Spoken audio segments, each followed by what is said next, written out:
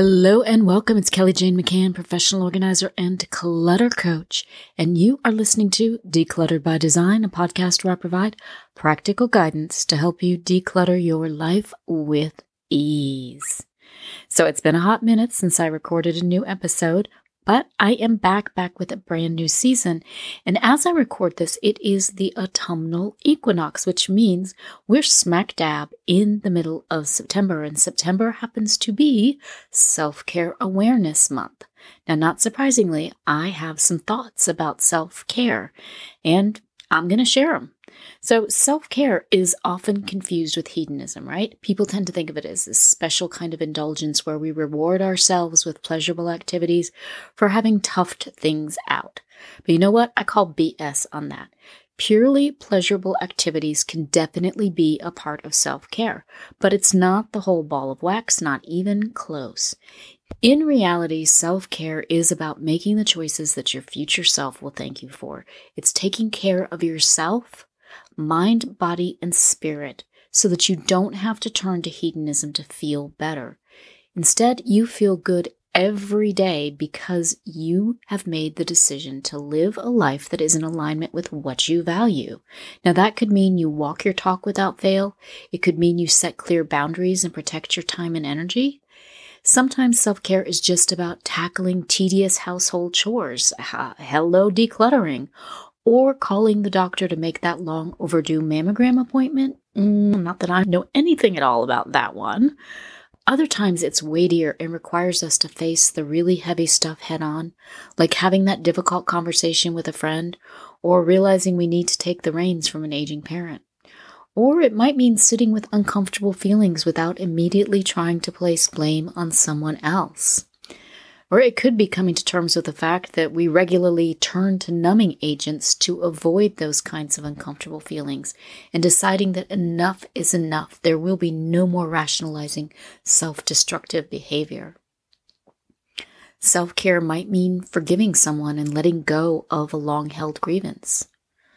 Sometimes it means you're the one making an apology, owning the mistake and deciding to learn from it rather than continuing to self-flagellate.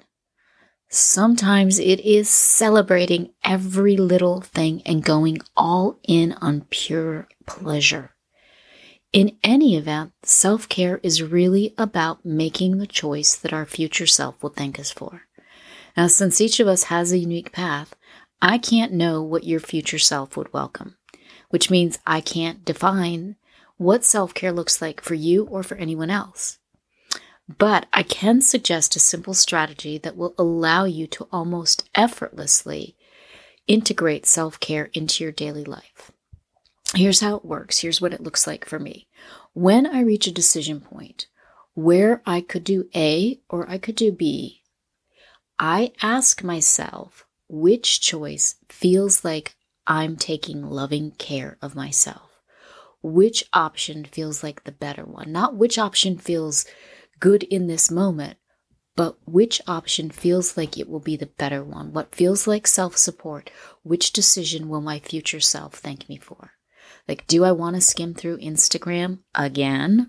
Or do I want to spend 20 minutes decluttering my space?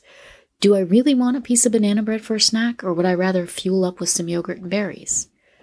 Do I want to hit the snooze button one more time, or do I want to get up and greet the day without the stress of rushing? Do I want to watch another episode on Netflix, or do I want to work on my poetry collection, the one that I keep saying I'm going to finish? Do I want to keep the peace and avoid confrontation, or do I want to honor my values and speak my mind? Now, self-care, as I indicated before, isn't so black and white. There's no one definition about what is right for all of us, so there's no right or wrong answer to the questions I just posed. Which, by the way, are real questions I've asked myself over the last few days. Now, I know that they might have sounded a little leading, but here's the thing about self-care. It can look one way one day and a whole different way another. Since it's about doing the thing that nurtures us and supports our whole being, we have to take into account what we truly need, which can vary wildly depending on what our situation looks like on any given day. So sometimes when I'm faced with the, do I want to get out of bed or hit the snooze button? I do hit that snooze button. I even turn it off because I know that another 30 minutes of sleep will truly be beneficial. And some days I know that self-care means choosing to get my ass up and get a jump start on the day, even if my bed is warm and cozy and calling me to stay snuggled up. Now, I could easily rationalize staying in bed as self-care. I'm the queen of rationalizing things. But I also know that I would regret it soon afterwards. Knowing I had missed my opportunity to get a jump start on the day would make me feel really bad. I would feel regret over that decision, and self-care doesn't include regret. There is no regret when you are doing honest self-care. When it comes to that whole banana bread thing, well, I am a banana bread fan. I'm your banana bread girl, that is for sure. So some days I know that having a banana bread treat and a cup of coffee would bring me an enormous amount of joy. It's a simple pleasure and it would just feel really good. And some days I know my body needs real nutrition, not sugar and caffeine. Is it hard to say no to that banana bread? Yeah, you bet. But to eat it would be self-destructive. Now, maybe not once, but if I succumb to sugary treats on a daily basis, that would have a negative impact on my health and well-being. So, as you can see, enjoying banana bread can be both self-care and self-sabotage. It depends on the moment. That's the interesting thing about self-care. It can look one way one day and a whole different way another. But the bottom line here is we have the power to choose what we do at any decision point. Each point represents an opportunity to take excellent care of ourselves. If you're honest with yourself, and let's be super clear here, if you're going to take excellent care of yourself, you've got to be honest with yourself. So if you are honest and make choices that are in alignment with your priorities and values, not just decisions that feel good in the moment, decisions that will feel good in the next moment and the moment after that, you'll start to reap benefits immediately. The emotional clutter of regret will no longer be a constant companion, which is huge in itself, but it's really just the tip of the iceberg. When you start making careful decisions, your level of self-contentment will rise, which will naturally give you more confidence.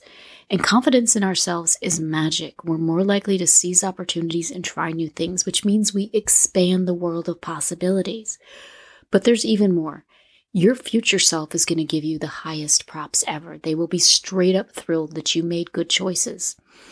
The truth is, our daily decisions shape our future. When we choose to care for ourselves as if our future depends on it, which it does, then we can enjoy a future of our choosing.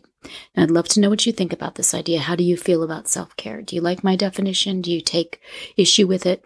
Whatever you got to say, I'd love to hear it. You can find me everywhere at Organizing Maven, and I will be back next week with a brand new episode.